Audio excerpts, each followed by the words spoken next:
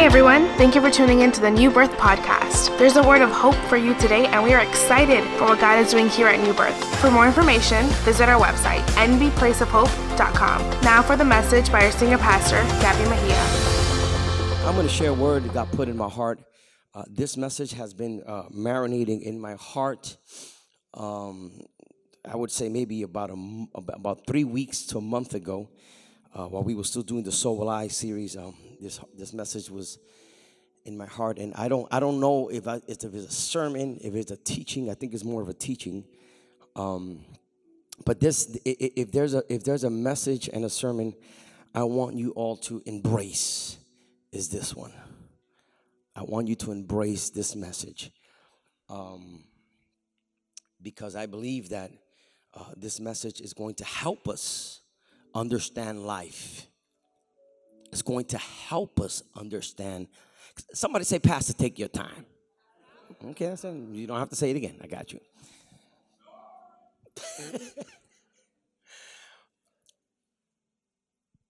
When we come to Jesus, there's a misconception that coming to Jesus is the equivalent of trial absenteeism. Many people believe that if I'm in Christ, then I should not experience turbulence in life and ambivalence or uncertainty in life, because when Christ comes, he comes to fix it all. And to a degree, that is 100% true. But understand that the God we serve is a spirit. Spirit. He is not flesh. Obviously, Jesus the Son has a glorified body, and I don't got time to explain into that. But he's spirit. So God's focal point and his plan for us is more spiritual than it is physical. Now, Paul says in Scripture, he says that he prays that his desire is that you may prosper in all things. So there's an element of human prosperity, materialistic blessings, but that's a prayer that Paul is writing to a church. God's approach towards mankind has always been spiritual. That's why he'll say something like, I would rather you go to heaven with one arm than go to hell with two arms. Because God don't really care about the body, because the body is corruptible. This is going to corrupt. But the real you is the one inside of you. And that one doesn't corrupt. That's why Jesus was okay dying at Calvary and bruising himself. And the chastisement of our peace was upon him. He was okay with the body, but the spirit lives forever. So when I come to Christ, when I come to Jesus, I got to understand that reality, that the starting point of salvation stems out of a spiritual desire for me to grow from God's perspective. But there are people that their walk with God is determined exclusively by how things happen in their environment from a human, mundane point of view. So today, I want to talk to you based on James chapter number 1. And I want to talk, my theme today is living in principle. Living in principle. And my subtopic is, your faith will be tested. My message today is living in principle. My subtopic is, your faith is not a matter of will, because it's going to happen. Your faith will be tested. James chapter 1, it's written by James. And he writes this letter. This is what we call a circular epistle. It's called a circular epistle because it was circulating. When you read verse 1 of James chapter 1, the writer says, to the 12 tribes that are scattered, grace and peace. Now, why were the tribes scattered? Well, because of the diaspora or the persecution of Rome towards the children of God. Jesus Christ, we all know the story. Jesus Christ rose from the dead upon his resurrection. 120, Acts chapter 2, filled with the Holy Spirit. Revival started to happen in Jerusalem, Judea, Samaria. Consequence, persecution began. Upon the persecution, the Jews had to go in exile, if you will, and leave their homes because of fear for their lives. So James feels the urgency of writing to the scattered folk who had to leave Jerusalem because of their faith. I want you to get this. They are running for their lives because of their faith. They are being persecuted because of what they believe about Christ. So those of us who think that salvation is the equivalent of success and victory,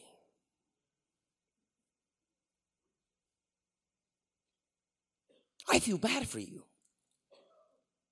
because you're going to have a theological debacle within yourself trying to reconcile this Jesus who someone told you, come to him, because if you do, all of your problems will go away. And that's a hard life to live. So James writes this circular letter in an effort to reach the tribes that were scattered, and he tells them peace. While they're sojourning, while they're in exile, while they're running away, he tells them peace. And then he says, verse 2, my brethren, count it all joy when you fall into diverse or various trials. I think this is the only person that has used these two words in the same sentence. He uses joy and trials in the same sentence. Every time I mention the word trial, I'm like, oh God, could you pray for me? I'm going through a trial. Oh Lord, let me tell you, it's just crazy. I'm being attacked on all sides. It's just horrible. The devil's been attacking me and attacking me and attacking. And every time I'm talking about my trials, it's always from a negative connotation. And when I'm talking about joy, oh, the joy, man, let me tell you, I opened the mailbox yesterday and my name was on a check. And when I opened the check, oh my God, I went shopping. We always connect joy with positive things and trials to negative things. But James says he puts two words that are in polarity with each other, and he says, have joy in the middle of trials. And that's where God wants us to be as people. That we can grow in God to the point that we're not interpreting trial as the devil is after me. But that we could count it, he says what he says, count it all joy. Put that scripture up. Count it all joy when you fall. He says, I want you to rejoice every time you fall. Pat, hallelujah, praise the Lord. He says, count it all joy when you fall in various trials, knowing that the testing of your faith Count it all joy in the midst of your trial. Let me ask y'all a question here this morning. Has anyone here have ever had any drama in their lives? I'm talking about drama. I'm not talking about I'm not talking about the Kardashians drama. I'm talking about drama. Drama in your marriage. Every time you see him, you want to hit him with a refrigerator drama. I'm talking about drama. Your daughter's wayward, coming whenever she wants, hanging out with God knows who, doing who knows what, and you're just, Lord, just drama. Your finances, drama in your finances. You so broke you can't even pay attention. I'm talking about drama. It's just drama. I mean, I'm talking about drama to the fullest, from the biggest to the simplest thing. Even the simplest thing, you got to go to the bathroom, and you're going to do the bathroom, and after you do the bathroom, you realize you ain't got no toilet paper in the bathroom. Drama, that's drama. Has anybody ever had drama in their life? Drama. And if you ain't never had no drama, that's because you are drama to other people. And that's another message.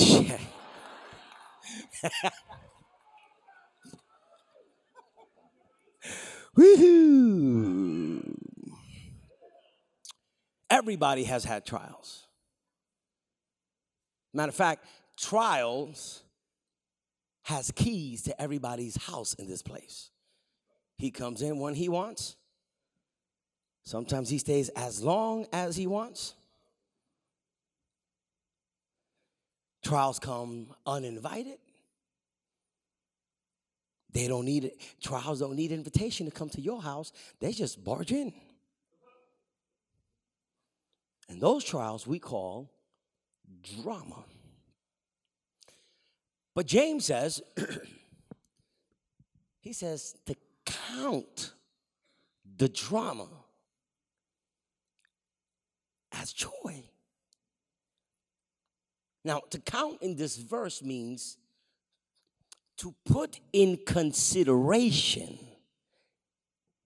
the drama, put that in the column of what you interpret as God's favor over your life. Well, let me explain. What James is saying, you can't have two lists. A good list and a bad list. No. He says, count it all in one list. The good, the bad, and the ugly. Count it all. And after you count it all, he says, count it joy. Count it all joy when you go through diverse temptations. Now, the question is, when do I count it all joy? When? The scripture says, when you fall. See, some of us, we like to count it after God makes a way. Oh, let me tell you, child, the Lord was good and I was struggling, but God made it. No, but the writer is saying, in the middle of your falling, right there, count it all joy, right there. In other words, don't wait for the miracle to happen to give God praise, but in the middle of your crisis, right there, count it all. Start rejoicing in the Lord, giving God thanks in the middle of your hell. Count it all joy when you go.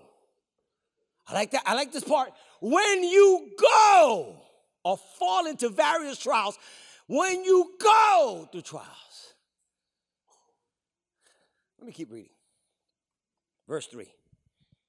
Knowing that the testing of your faith produces, someone say patience.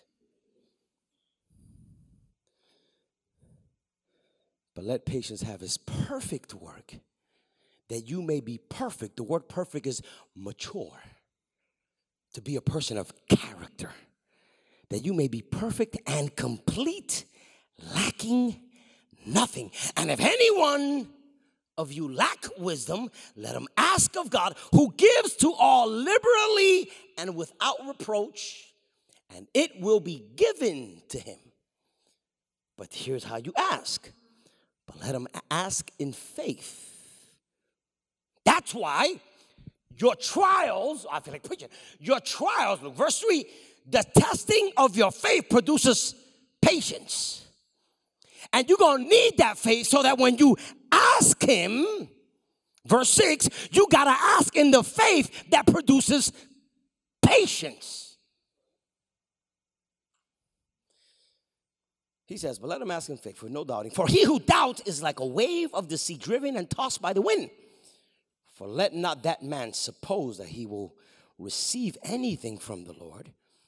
He is a double-minded man, unstable in all his ways. Touch your neighbor, tell him your faith will be tested. And I want to start off by saying the following truth. How many of you guys want to be blessed? Okay, thank you. Let me say this. The blessing does not rub off on people. The blessing is not contagious. Oh, Pastor, I just want to hang out with you because I want your blessing. I want your anointing. You can't have my anointing, boo-boo.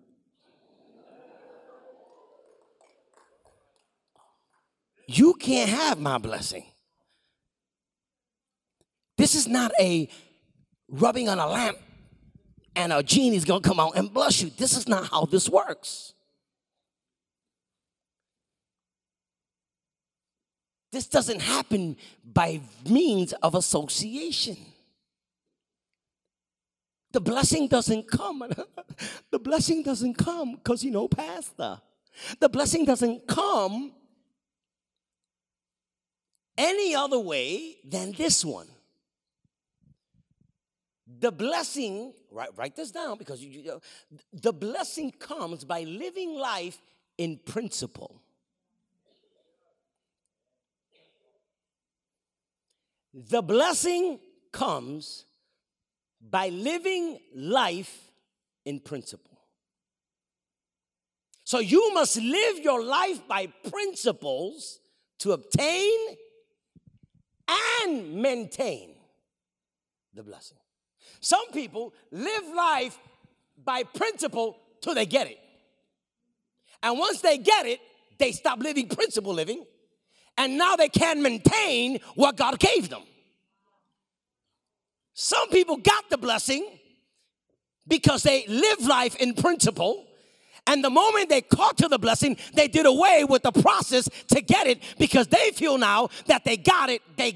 But it's not enough to have it. You got to maintain what you got so that you don't lose your crown. You got to maintain it. So living life in principle will allow you to obtain it, but it will also allow you to maintain the blessing. When I think of blessing in Scripture, I think of Abraham. Abraham. In chapter 12, God tells Abraham, I will bless you. You will be a blessing. I'll bless those that curse you. But prior to that, God tells Abraham a phenomenal scripture. He tells him, Abraham, I want you to leave. What he says, leave your land, leave your kindred, leave the house of your father, and go into a land I am going to show you. He says, I'm going to give you the blessing, which is so big that you can't even count the stars. And just like you can't count the grain of sand in the beach, so will your descendant be. But here is the prerequisite of getting that blessing. You got to live life in principle, and here's how you do that. Leave your land, leave your kindred, and leave the house of your father. What do these things represent? To leave land in Scripture meant to leave your wealth. Why? Because land ownership was the basis of wealth and stability. And so God is telling Abraham, if you want to be blessed by my standards, you've got to be willing to relinquish and do away with what you consider to be blessed from your standards. What God is telling him is, I don't want you, Abraham, to associate me with anything material as your strength while you are walking with me. Get away with it. Then he says, leave your kindred. Land represents wealth. Kindred represents your environment. Why? Because we become the environment of where we come from. Pastor, that's just the way I am. My mother used to say it like it is, and if you don't like it, I'll say it like it is. God is saying, get rid of that junk. Where I want to take you, Abraham, you can't take your background and your history and how your mama was and how papa was. Where I'm going to take you, you got to get away and do away with that. Abraham, God tells him, if you manage to do this, I will take you to a land that will flow milk and honey, and I will show you that land. And then he says, and leave the house of your father. Why does he say leave the house of your father? Was God trying to dismantle a family unit? No. Because when Abraham left, Abraham's father left with him. So he wasn't telling him to divorce his relationship with his dad. What he is telling him is, I want you to get rid of the upbringing mentality as a child. I want you to do away with the things that developed you as an early child, because it is at an early stage that they teach you arithmetic and the elementary. He says, I want you to do away with that format of thinking, because the way I operate, I don't operate 2 + 2 = 4. The way I operate, 0 + 0 = 100, because I don't need nothing to make something happen. So I want you to do away with your wealth. I want you to do away with culture. I want you to do away with your upbringing. And I want you to live a life in principles and obedience. And I promise you, if you live in principles, every day you live, you will live in the blessing of the God that has called you while you were still in Ur of the Chaldeans. Listen to me. God today is challenging us to live life in principles. Now, why is this important, church? Because the more you live in principle, the less you need miracles. The more you live in principle, the less you are after miracles. Pastor, I need a miracle in my finances. You'd be surprised how if you live in principle with your finances, you will never be broke. I ain't got to pay the rent. Yeah, but you went to JCPenney and you're ordering online and you're buying the latest shoes and you're buying the other thing. And now you want me to pray for you. I ain't praying for your finances. Work with your finances and establish principles of...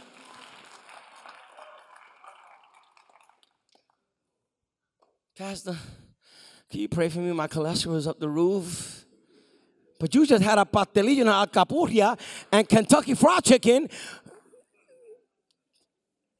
If you live life in principle, you don't need a miracle.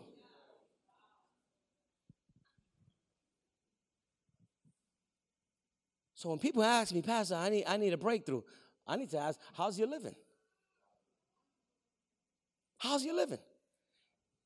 I know you for 20 years and you're still broke. I don't get it. And you've gotten promotions, raises, and you're still broke? You don't need a miracle. You need to apply principles. If you, listen, you would be surprised how effective and victorious your life, that's what your life will be the moment you start applying principle living in your life.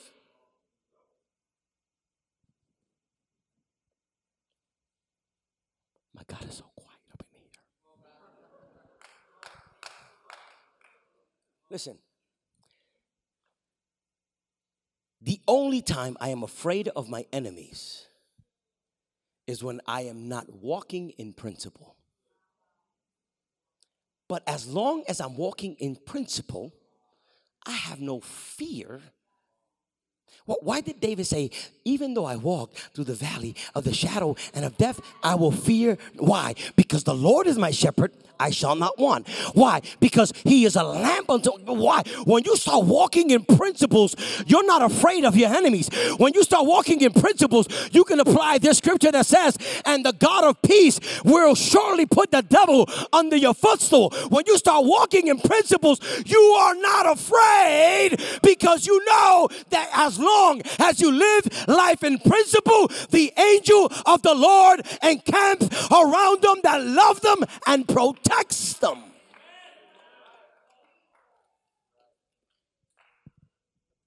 But if I'm always afraid of my enemies, then I gotta question my principle living. What happens when I walk in principle? Because let me just say this.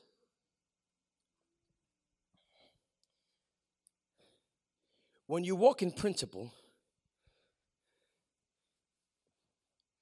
you don't get hype when you see a miracle. Because people who walk in principle, miracles are normal to them.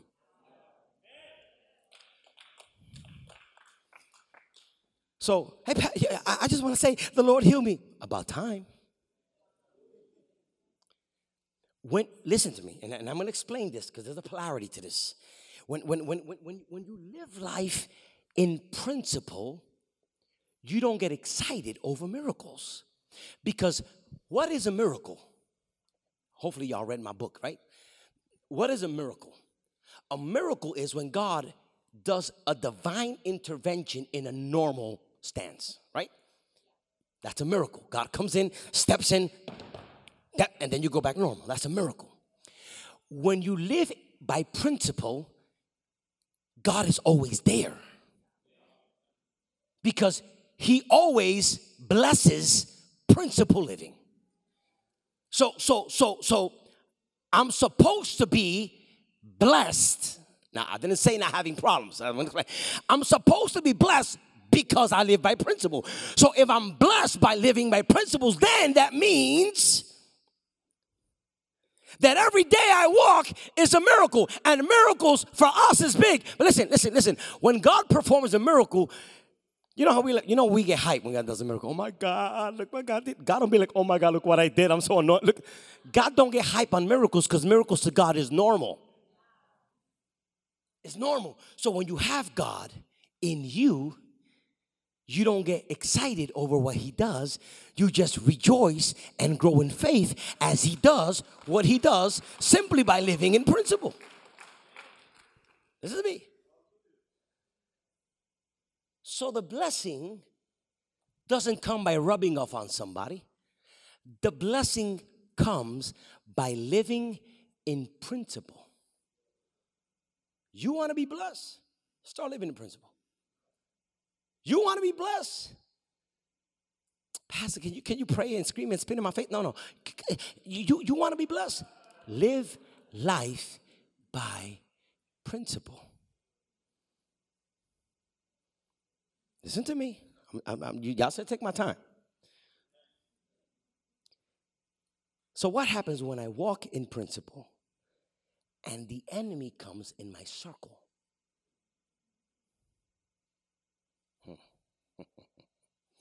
Okay. People who live life by principle, God wants to orchestrate miracles. But miracles are normal for those of us who live by principle. So how does God make a miracle if miracle is normal? Yeah, I'm excited. Okay. People who are not living by principle, they get a miracle. Lady with the issue of blood. That was a miracle, right? If I only touched that, miracle, that was a miracle. Now, for those of us who live in a constant miracle, how can a miracle happen to those of us that are living in miracles? At what point do we say, oh, this is a miracle? If miracle is all I know. Do you understand what I'm saying? So here's how God does miracles for those of us who live in constant miracles. Are you ready? He allows the devil in your life. Don't quote that, please. Don't post that on the internet. Let me say this. Let me explain it. So what happens when I walk in principle, the enemy comes in my life? God uses the enemy to give me revelation of God's purpose over my life. I'll give you my first example. I got 3 and I'm done. The first one was a man who lived in principle. His name was Job. He was a perfect, read Job chapter 1. There was a man in the land of Uz whose name was Job, who was an upright, righteous, holy man apart from sin, right? And then the Bible says that the day that when the men came to present themselves before the Lord, the devil showed up. And look at what God says to the devil. God says to the devil, have you not considered my servant Job? He is righteous. What is he saying? Job is a man that lives by principle. How do I know he was a man that lived by principle? Because every day of Job's life, he would pray to God. Every day of Job's life, he would sacrifice for his children. Every day of Job's life, he would prepare an altar, which was the type of prayer. Every day of Job's life, he would do sacrifice and intercede on behalf of his children. This was not something that Job would do 2 hours before service started on Sunday. Every single day, he lived in principle. Every single day, he was sacrificing. Every single day, he was praying. Every single day, he lived by principle. Consequence, he had wealth. Consequence, he had oxen. Consequence, he had sheep. Consequence, he had children. When you live life in principle, you don't get hype on the blessing. You just want to stay connected to the reason why you're blessed. And every morning, you're pursuing the God who has allowed you to live the blessed life. Now, Job wasn't waking up in the morning talking about, look what the Lord has done. I got a sheep, I got a cow, I got a donkey, I got a monkey, I got a lizard, I got a donkey. No. To him, that was normal to be blessed. So God says, devil, there's a man that lives in principle with me, so much so that I want to show him a miracle. So I need you to go in his house and tear it all up. Because the Bible says, the angel of the Lord encamps around them, who fear him, and he protects them. Now, if that's true, well, that verse is telling me that the devil can't come in my circle. Can I get an amen?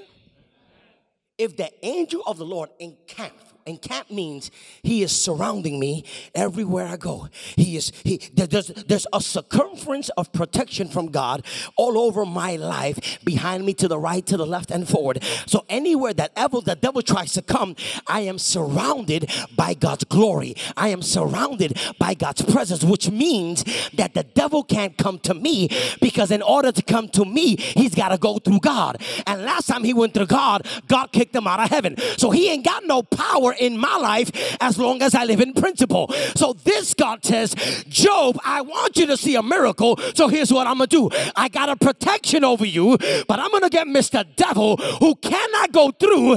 And the miracle is going to be that even though he can't go through, I'm going to make him go through. And in the middle of his attack, you're going to see my faithfulness in the middle of your crisis. So God lets the devil in. And y'all know the story. And for those of you that don't, he kills his children. His animals die. There was an earthquake, and it killed all of his children. He got a disease in his body. In less than 24 hours, he lost everything. But he was living in principle. And then his wife said, Papa, why don't you just curse God and die? And what does Job says? Shall we accept the good of God and not the bad? See, principle living says, no. God was good to me when I had it all, and God is still good to me when I have nothing. And that's when he says, the Lord gives and the Lord takes away. Blessed be the name of the Lord. When you live life at that level, you can welcome trials and you can welcome the attacks and say, they were good for me that I was afflicted. That's why James is saying, count it all joy. And then we see another guy in the Bible named Joseph. Read Joseph, book of Genesis. There is not one verse in the Bible that talks negative of Joseph, not one. As a matter of fact, Joseph in Hebrew, Jesus in Greek is the same name, Savior. You know what I'm saying? Joseph lived in principle, integrity. He had a dream. And what happened? His brothers hated on him because he was blessed. Look at your neighbor, tell him, don't hate me. Tell him, don't hate me. His brothers hated on him because he was blessed. What did his brothers do? Sold him as a slave. I'm not talking about his cousins. I'm talking about his brothers. I'm not talking about, neighbor Shaquan or second floor. I'm talking about my brother betrayed me. Betrayed him. And from that betrayal, sold him as a slave. He went to Potiphar's house, and now a lady tries to scandalize his testimony by the name of Potiphar's wife. Puts him in prison, ends up in jail. And in jail, he starts interpreting dreams. To the point that now he becomes the second in command of Egypt. And the thing got so bad out there that everybody was so hungry that foreigners were coming to Egypt to get some food. And in that coming to Egypt, his 11 brothers that betrayed him came for food. If Joseph would have been one of us, and those 11 brothers come in for food, Listen, there's 11 guys over there. See over there? I want you to go get rat poison and put it on the food, right? Because these guys, Joseph didn't do that. The Bible says that Joseph cried. But this is the power of principle living. Joseph never got angry with God. In every stage, God allowed him to go through, although he was a man living by principles. And at the end of the day, when he's standing before his brothers and he reveals himself, because he had camouflaged himself that his brothers didn't know who he was, and then he finally unveiled himself. He says, guys, it is I, Joseph. They all were afraid that he was going to kill him. He said, y'all don't understand this, guys. But what you guys meant for evil, God meant for good. And what does he do? He restores his brothers. And it is Joseph and his 11 brothers that become the 12 tribes of Israel, who now becomes the nation of Israel until this day. Imagine if Joseph would have killed those 11 brothers, there would not have been no Israel. But when you live life in principles, you understand the trials of life. See. When I go through struggles, the number one question I have to ask myself is this. Am I going through this mess because I am living a life with no principles? And if I am, well, then I'm living out the consequences of my decisions. Deal with it. Or am I living life based on God's standards for my life? And if I am and the trials come, then I'm going to do what James says. I'm going to rejoice in the middle of our trial because it's going to grow my faith and give me patience to be strong in the Lord. And by the way, if I need wisdom to understand the trial I'm in, he says, ask the Lord and he will give you the wisdom and the patience. Now, this is important, church. I want us to live life in principle. Living in principle will ultimately display God's plan for our lives. Who is Israel? Jacob's sons and his siblings, Joseph's siblings. He had more than enough reason to kill his brothers, but he didn't do it. So what do I see in James? What do I see in Abraham? And what do I see in Joseph? Because these three guys understood something that they're trying to tell us this morning. And that is that blessings is not the opposite of trials. Because I'm blessed, I shouldn't deal with trials. That's not what he's saying. Blessings is not the opposite of trials. But trials is what God uses to grow my faith as I live principle living. As I walk in principle living. Now, why should I live my life based on principles? And I'm closing. Why? Because it is the way we can live a victorious life in the middle of our trials. So I ask you, church, can you count it all joy? Can you count it all joy when you lose your family? Can you count it all joy? Can you count it all joy when you get sick in your body? Can you count it all joy when you lose the house of your dreams? Can you count it all joy when your children go crazy? Can you count it all joy? Because every time you count it all joy, it is your way and my way of embracing God's will over our lives. Now let me show you the effects, and I close, of the tribulation when you live life by principles. What are the results of living by principles when trials come? Here's what happens. Number one, it builds your patience. Verse 3 says, knowing that the testing of your faith produces patience. And I'll tell you, church, you don't know if your faith is real until it goes through the test. You will never know how real and authentic your faith is until you go through the moment of your fire. And so I want to encourage you to tell you, your faith will be put through fire, church. And that does not mean that God doesn't love you. And that does not mean that God has a bad spirit up in heaven looking who to hurt. No. It's God's way of testing your faith and growing you. God doesn't tempt your faith. He tests your faith. God does not tempt your faith. He tests your faith.